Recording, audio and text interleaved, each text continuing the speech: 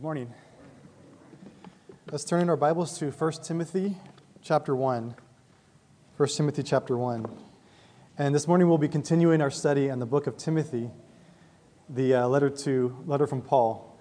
And last week we learned from Sam about, he gave us an introduction about Paul and Timothy and the characters. We learned about their close relationship, that Timothy was considered a son in the faith, a true son in the faith. And Paul and Timothy had a great relationship. They had a very close relationship, and they both worked together and served the Lord.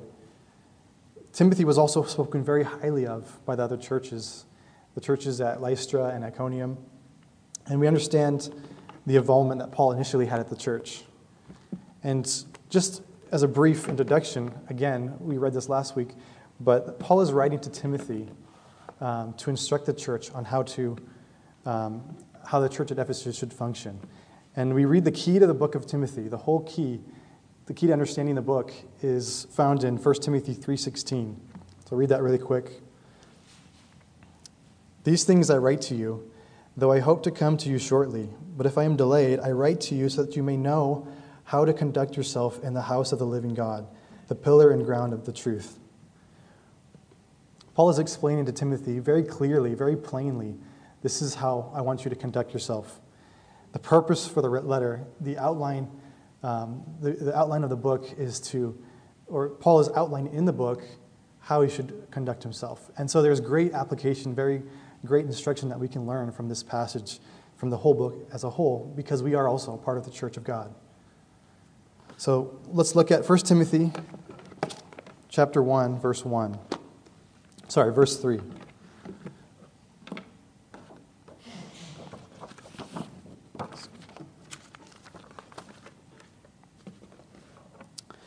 As I urged you when I went into Macedonia, remain in Ephesus, that you may charge some that they teach no other doctrine, nor give heed to fables and endless genealogies, which cause disputes rather than godly edification, which is in faith.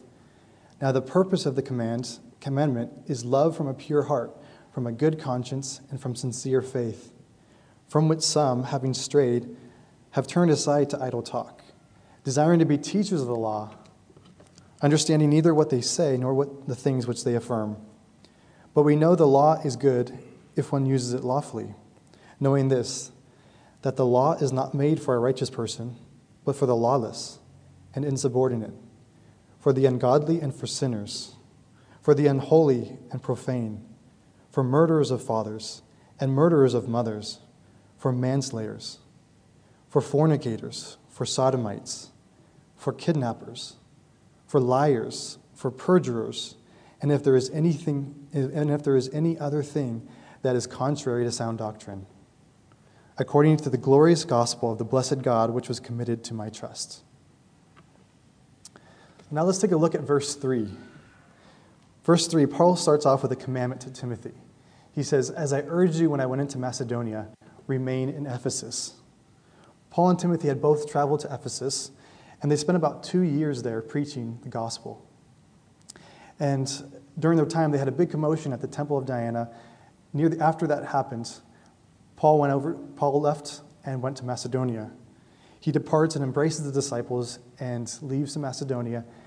And I think at that time, that's when Paul told Timothy, he urged him personally to remain in Ephesus. And so Paul is now in his letter re-emphasizing that point. I want you to remain in Ephesus. And he tells them why. He wants them to remain. He wants them to remain so that you may charge some that they teach no other doctrine, nor give heed to fables and endless genealogies, which cause disputes rather than godly edification, which is in faith. So Timothy was on a special assignment from Paul. There were some in Ephesus teaching false doctrine. It appears that false teachers had crept in from among the church, and they were people that were following after fables, endless genealogies, and those are characteristics of cults today. So it's a serious situation that he's going into. Now take a minute and think for yourself. Put yourself in Timothy's shoes. Put yourself in Timothy's shoes. And you imagine you might say something like this. I need to get out of here. This isn't good for me. I don't want to be a part of this. There's false teachers. There are people who are occupied with fables and they're just following after endless genealogies. They're not following the Word of God. They are teaching other doctrines. I don't want to be a part of this. This isn't good at all. I need to go somewhere else where they don't have so many problems. I need to get something, I want something simpler. I don't want to have to stand up to false teachers, and I don't want to have to tell them that they're doing the wrong thing. This is hard. Brothers and sisters, if God has called you to a work, to a ministry, and times get tough, it can be so easy to become discouraged and to want to get out of there. You want to pack up your bags and leave. Sometimes it would be easier to do something that doesn't have so many issues. But Paul urges Timothy, stay exactly where you're at. Remain in Ephesus. Don't leave. In case he was thinking about leaving, stay there, so that he can charge some that they teach no other doctrine. Timothy had a mission and a work that needed to be done. And he needed to stand against the false teachers.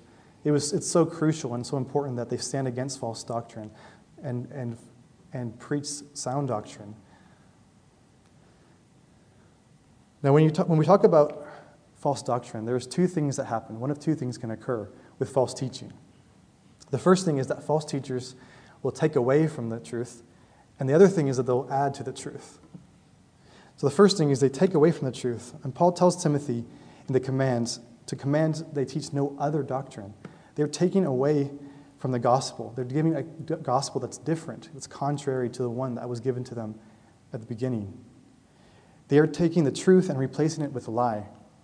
And this goes back to the Garden of Eden, where Satan deceived Eve by questioning the authority of God, the Word of God, and saying, did he really say that? And causing doubt in Eve. The best way to distinguish truth from falsehood is to know the truth. That is why it's critical and essential that we know and understand the Word of God. It is the only way that we can identify, by meditating and understanding and studying the Scriptures, where we can identify where false teachers and unsound doctrine. Secondly, false teachers will add to the truth. They add to the truth. This was the case in verse 4. If you look at verse 4, who were paying attention to fables and endless genealogies. Now, it's not really important to know exactly what those fables were, or those endless genealogies really meant, or what the purpose was, but it is important to know that they are adding to the truth, that they are teaching false doctrine. And many false religions today do that. The Mormon Church is an example of that. They invest a whole lot of time and money into genealogies and mapping out genealogies, and they believe that by doing that they can have ancestors saved that are dead already, and it's not true. It's simply not true. 1 Timothy, later on in the 1 Timothy, he says, "But reject profane and old wives' fables, and exercise yourself towards godliness." Paul ends the letter in 1 Timothy. At the very end of it, he says, "O Timothy, guard what was committed to your trust, avoiding the profane and idle babblings and contradiction of what is falsely called knowledge." Paul is concerned about this because it doesn't bring about godly edification. It doesn't bring about godliness, and it causes people to doubt and to stray from the faith. So what is sound doctrine? Our faith is based on a specific message. If you look at 1 Corinthians 15, 3 through 4, it says, "For I delivered to you first of all that which I received, that Christ died for our sins according to the Scriptures, and that he was buried, and that he rose again the third day according to the Scriptures."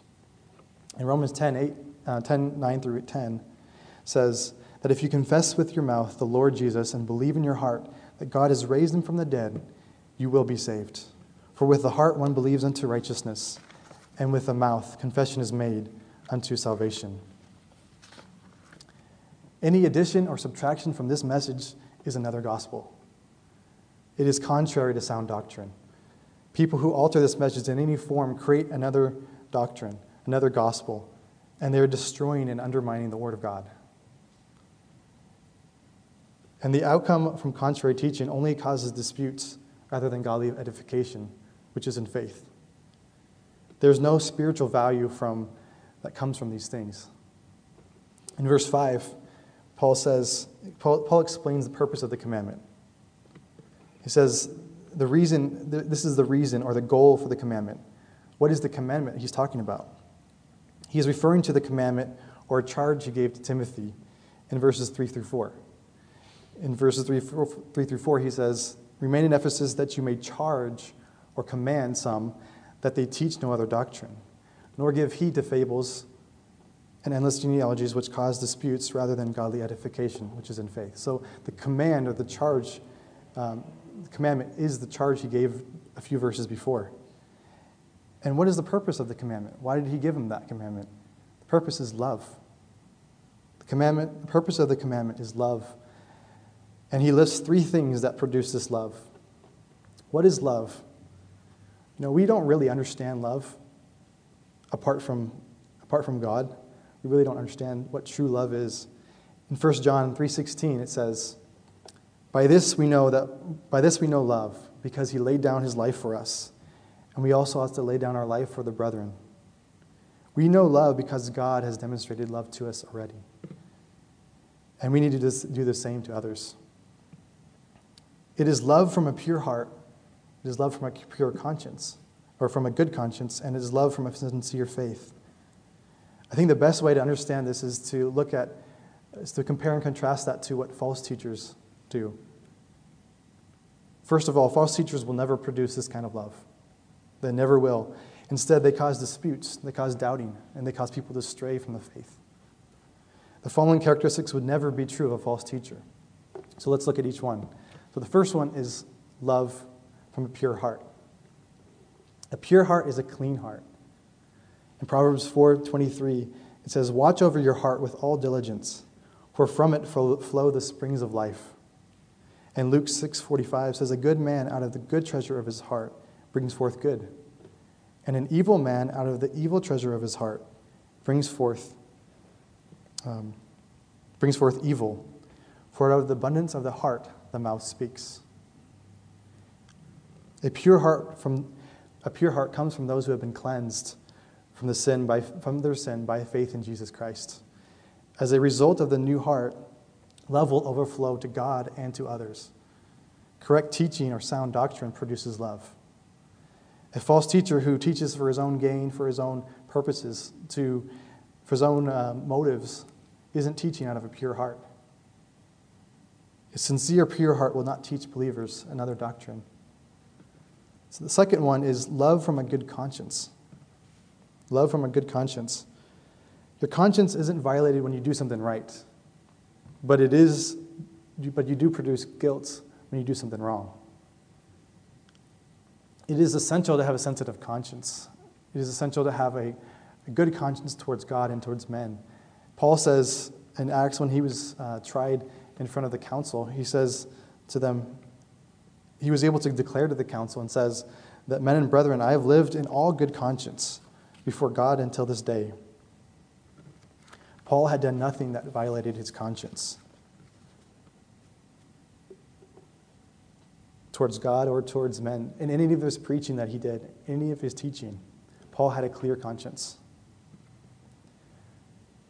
On the other hand, the false teachers have a corrupt conscience. Their conscience condemns them. It goes against the very things that you're teaching and doing. If you know what you're doing is violating the Scripture, if it's violating your conscience, if you're living a life of sin, there is no way that you can have a good conscience before God. There can be a point where someone wears down their conscience so much that they become insensitive, and they can ignore it. They can even go so far that they sear their own conscience, and we'll learn about that later in Timothy. Some have seared their conscience and don't even have any guilt from anything they do. Their sensitivity towards sin diminishes completely, and their hearts become hardened. The third one is love from sincere faith. Sincere faith literally means unhypocritical. It means that their faith is genuine. It is that they teach, it means that what they teach others, they do themselves. They aren't wearing a mask. They aren't portraying one thing, and inside there's something different.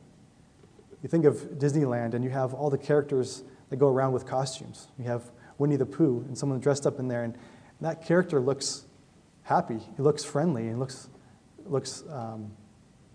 like he's a loving guy. And on the inside, that person that's in that character could be something completely different. Could be an angry, bitter, resentful person. It's wearing a mask. It's hypocritical. Their faith isn't the real deal. 1 Timothy 4:2 says, there will be some who will depart from the faith and speak lies in hypocrisy, having their own conscience seared with a hot iron. They aren't genuine or sincere in their faith. So these three characteristics can help us distinguish between false teachers and teachers of sound doctrine. They don't produce love because they are corrupt. They don't produce love because they have a corrupt, unregenerate heart. They don't produce love because their conscience is insensitive and it's seared, some of them even seared. And they don't produce love because they have hypocritical faith. This is why they don't produce love. In Matthew 7:15, Jesus warns us against false prophets. He says, "Beware of false prophets who come to you in sheep's clothing, but inwardly they are ravenous wolves. You will know them by their fruits. Do men gather grapes from thorn bushes or figs from thistles? Even so, every good tree bears good fruit, but a bad tree bears bad fruit. A good tree cannot bear bad fruit, nor can a bad tree bear good fruit. Every tree that does not bear good fruit is cut down and thrown into the fire. Therefore, by their fruits you will know them." A false teacher will be known by their fruits. And they won't produce love. They'll produce doubts and they'll produce disputes, just like it says in Timothy, the passage we were looking at. The sad news is that some of the members in the church were the same ones causing the disputes and teachings. It appears that these men were put into positions of teaching and leadership, and they were led astray and have been causing doubts among the believers. Their teachings were not out of love. Their teaching is in vain. It's useless. It looks. If you look at the next part, it says that they have turned aside to idle talk. So they have rejected. They have turned astray from the love that it talks about, and have turned to idle talk. What is idle talk? It means useless. It means vain, without purpose or effect. Their teaching has no effect, and it just causes questioning. It causes disputes about things that really don't matter. Genealogies that go back, and you can trace them and dispute. But at the end of the day, you're not going to have anything. What's going to come out of that?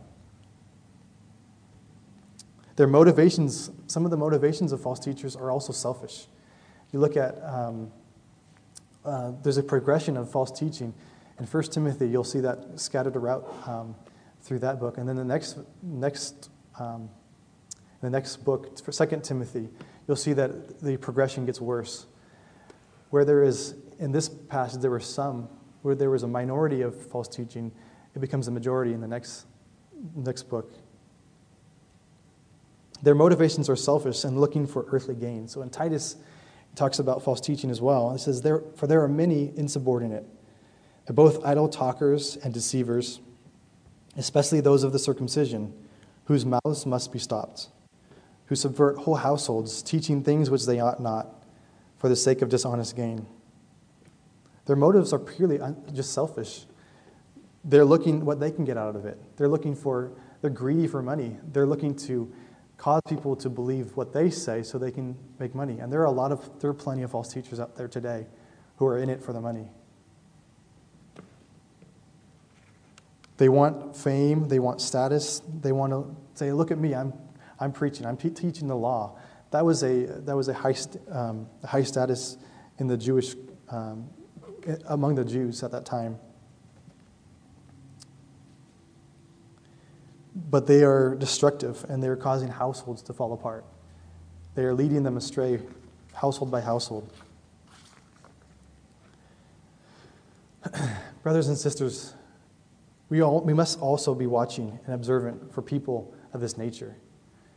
We must be on guard at all times We must ourselves be sound in the faith and doctrine. How do we do that? Well, I said earlier, we must study and know the Word of God so we are able to recognize and rebuke false teaching. The best way to spot a counterfeit is to study the real thing. Study the Word of God. You have it right here. False teacher won't necessarily be obvious. You generally think a false teacher will come through the doors, speak up and say a bunch of lies and hypocrisy, and then you'll be confused, and it will just make sense, and you'll be like, okay, not make sense, but it will be very obvious and plain to all that this is a false teacher. Well, that can happen, and it does happen, but that's not usually what happens all the time. They are very clever and crafty. From the letter to Titus, when we read, it says that these false teachers are in the homes of believers, and they're going from house to house to cause as many to stray. Even the scripture even says that Lucifer, that Satan himself transforms himself into an angel of light.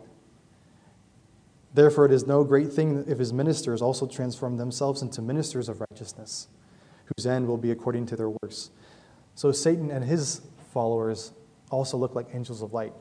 They might look like a believer. They might act like a believer, but inwardly they're not.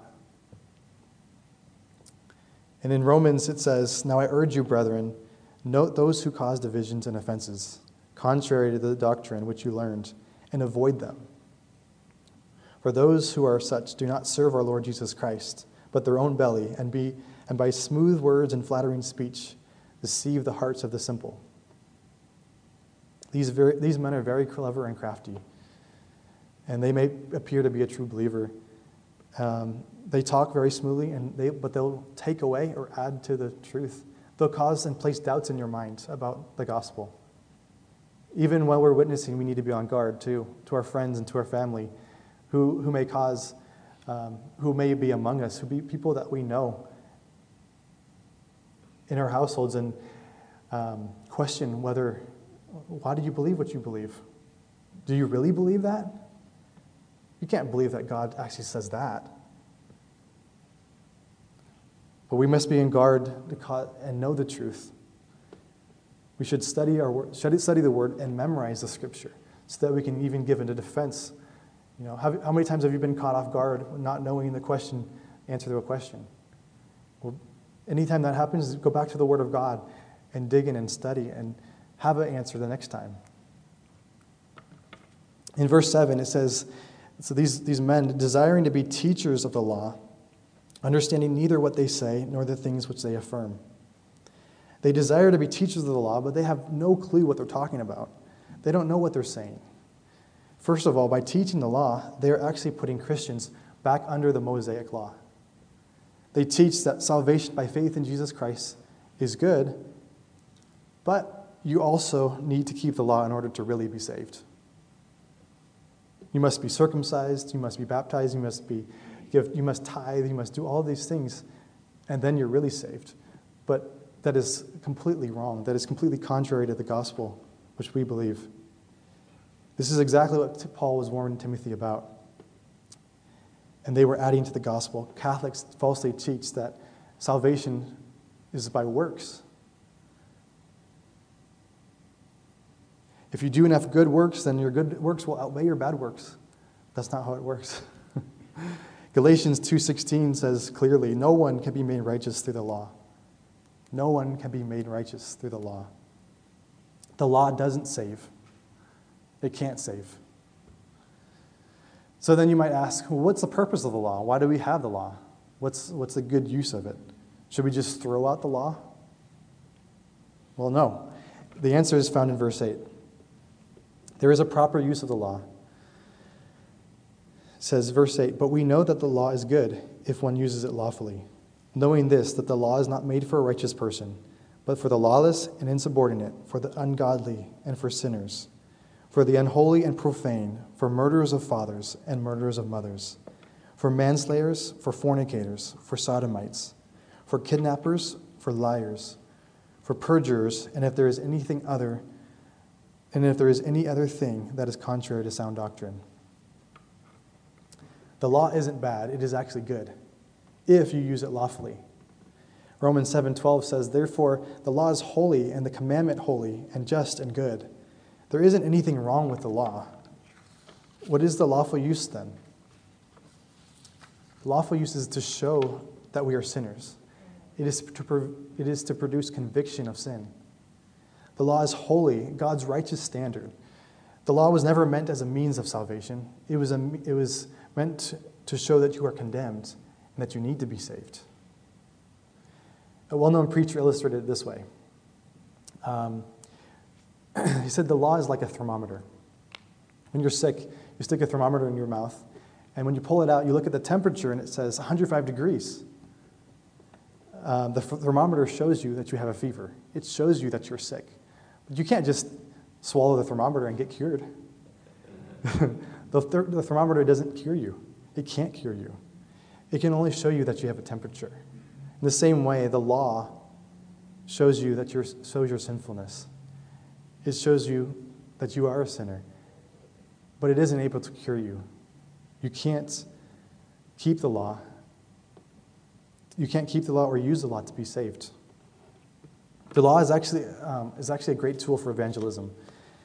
When you witness to someone, you're sharing the gospel, you're sharing the good news. You're telling people that Jesus Christ has died on the cross for their sins and has paid the penalty. And if you believe in Jesus Christ, you will be saved. But if someone doesn't believe that they are a sinner, they're going to have no need for a Savior. They need to see that they're a sinner and that they need to be saved from their sin. That is the purpose in using the law in evangelism. It is to show that they're a sinner. In Galatians 3:24, it says, "Therefore the law was our tutor to Christ. It brought us to Christ, that we might be justified by faith." Many of you might remember years back when we did an outreach at the Zucchini Festival. We set up a booth and had evangelistic literature, gospel literature in there. And we had a big sign above our booth that said, "Are you good enough to get to heaven? Take the test here." And the name of the test was called the Good Test, and it would take them through a series of questions going through the Ten Commandments to see if they are good enough to get to heaven, if they believe that they can earn their way to heaven. So I want to take you through that test today. The first question we would probably ask them, I don't know if I had the exact list, but if we would probably ask them this question. And I want you to answer those questions yourself. Would you consider yourself a good moral person? Most people would say yes. Of course I'm a good moral person. Most people tell me I'm good. Most people tell me, "Oh yeah, you're a good person." What would you say? What would you say to that question? Next question. Do you believe the Ten Commandments are a good standard for righteousness? Again, most people would agree that the Ten Commandments are a good standard. Yet if you ask them what the Ten Commandments are, most people couldn't tell you one or two. And right there, we would go through the Ten Commandments. We would walk them through the Ten Commandments and ask them, based on that standard of righteousness, God's standard. So let's see how you stand up to God's standard of the law. The first one is, have you ever told a lie? Have you ever told a lie? Even just a white lie, which is actually a lie. It's not a different category, it's actually a lie. Have you lied to your parents? Have you lied to your neighbor, to your boss? If you have, what does that make you? A liar. The next one, you shall not steal. Have you ever stolen anything? Even if it was something small and insignificant, have you ever stolen anything? Have you taken from your job? Have you stolen money from your mom's purse? Have you cheated on your taxes? Have you ever illegally downloaded copyrighted music or movies? Have you ever hopped between movies? If you have, you've stolen. Have you stolen? If you have, what does that make you? A thief. And if you've told the truth on the first one, you're a lying thief. The next one is, have you ever taken God's name in vain? Have you ever used God's name as a swear word? Have you ever used your Creator's name as a filth word? If you have, what does that make you? A blasphemer. And if you've broken each one, then you're a lying, thieving blasphemer. The fifth commandment says, honor your father and your mother. Have you ever disrespected, disobeyed, or dishonored your parents? If you're unsure of that one, I'm sure you can ask your parents and they can give you examples of that. If you have, you've dishonored your parents. The sixth commandment says, you shall not murder. Have you ever murdered? And most of you are like, well, nope, I'm good at that one. I would be in jail if I was murdering. So I passed one at least. Well, look at what Jesus says in Matthew 5:21. Anger in your heart is equivalent to murder. Listen to the strong words in 1 John 3:15. It says, whoever hates his brother is a murderer, and you know that no murderer has eternal life abiding in him. Have you ever hated someone? If you have, the Bible says you are a murderer. In our passage in Timothy, verse 9, it says that the law is for murderers of fathers and murderers of mothers, for manslayers. Have you ever hated your parents? If you have, then you're a murderer. Now, if you've not passed each one of those, the last couple commandments, you're a lying, thieving, blaspheming, dishonoring to parents, murderer. The seventh commandment says, you shall not commit adultery. Have you ever committed adultery? What is adultery? It is sex with someone that's not your husband or wife. Jesus said in Matthew, you have heard that it was said to those of old, you shall not commit adultery. But I say to you that whoever looks at a woman to lust after her has already committed adultery with her in his heart. Have you ever lusted? If you have, you've committed adultery. In Timothy 1:10, it also lists fornication, which is sex before marriage, and it lists sodomites, which is immoral same-sex relationships. These are all under the umbrella of adultery. Have you ever committed adultery? If you have, what does that make you? An adulterer. If you haven't been passing each one, then it makes you a lying, thieving, blasphemous, dishonoring to parents, murderous, adulterer. We'll stop there, and we've only covered 6 out of the 10 commandments. How did you do? The rest of the passage in 1 Timothy,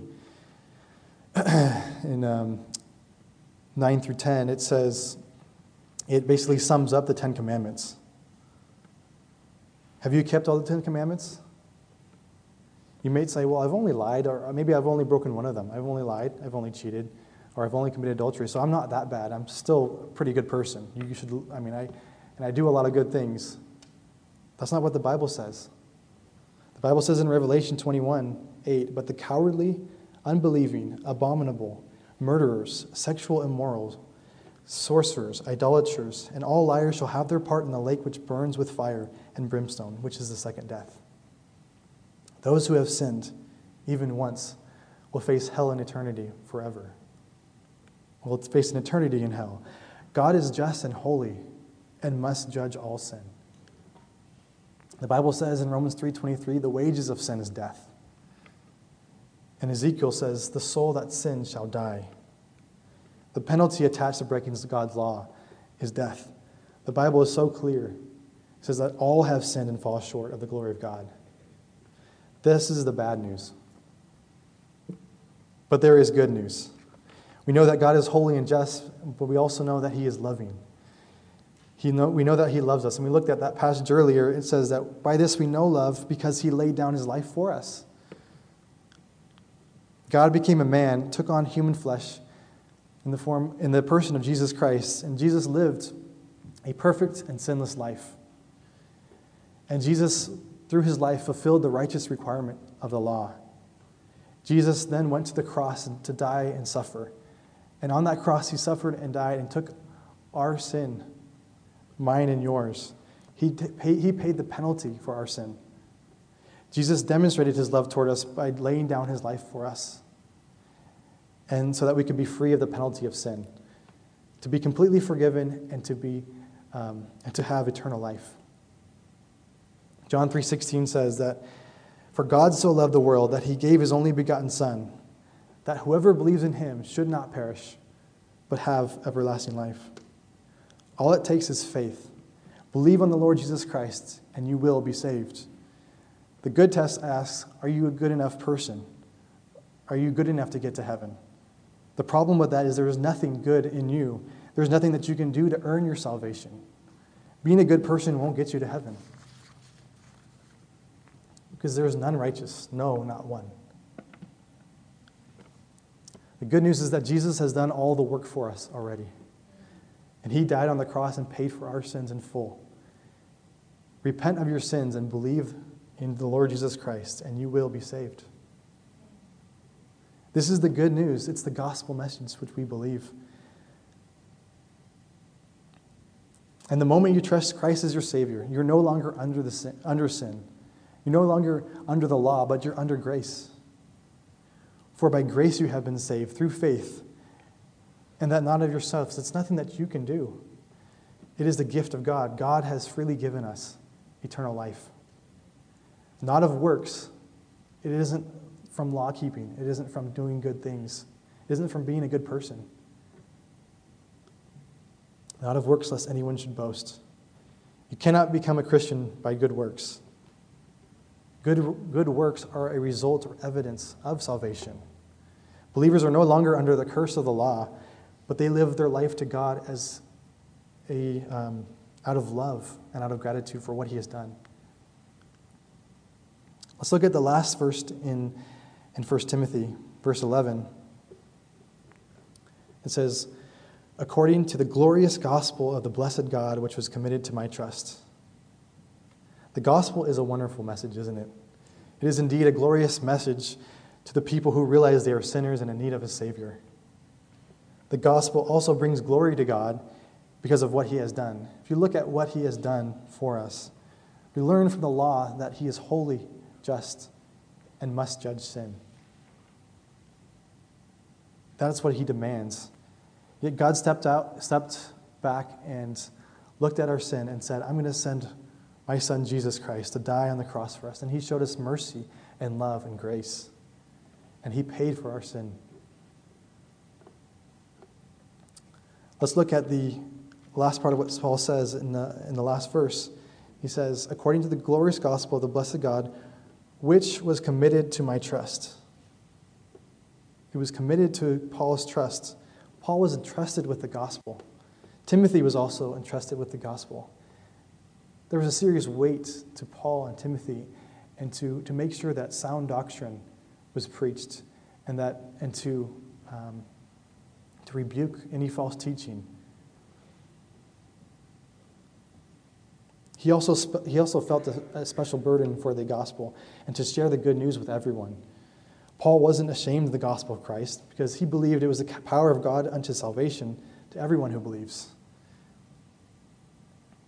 As believers, the gospel is also committed to our trust. We must be able to identify false teaching, and we must be able to go out into the world and to preach the gospel to everyone. That has been committed to our trust. It has been commanded of us. We must tell everybody the good news and get out of our comfort zone. And I want to leave this with this last thought, this last verse in Matthew. This is the words of Jesus. He says, "Go therefore and make disciples of men. Make disciples of all nations, baptizing them in the name of the Father and of the Son and of the Holy Spirit, teaching them to observe all the things I have commanded you. And lo, I am with you always, even to the end of the age." Amen. Let's pray. Heavenly Father, we thank you for your word and for the gospel message, Lord, that you've committed to our trust. We pray that we would know the truth. We would be able to recognize and identify false teaching. And Lord, that we wouldn't be caught up with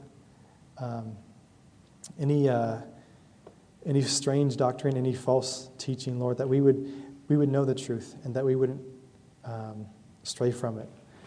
Lord, I pray for anyone here that doesn't know you, that they would put their faith and trust in Jesus Christ. Lord, we thank you for the gospel and that we are no longer under the law, but we are under grace. Lord, we thank you for the truth of that. And we just pray that we would go out into all the world, Lord, and preach the gospel to everyone boldly and proclaim that. Lord, I pray that in Jesus' name. Amen.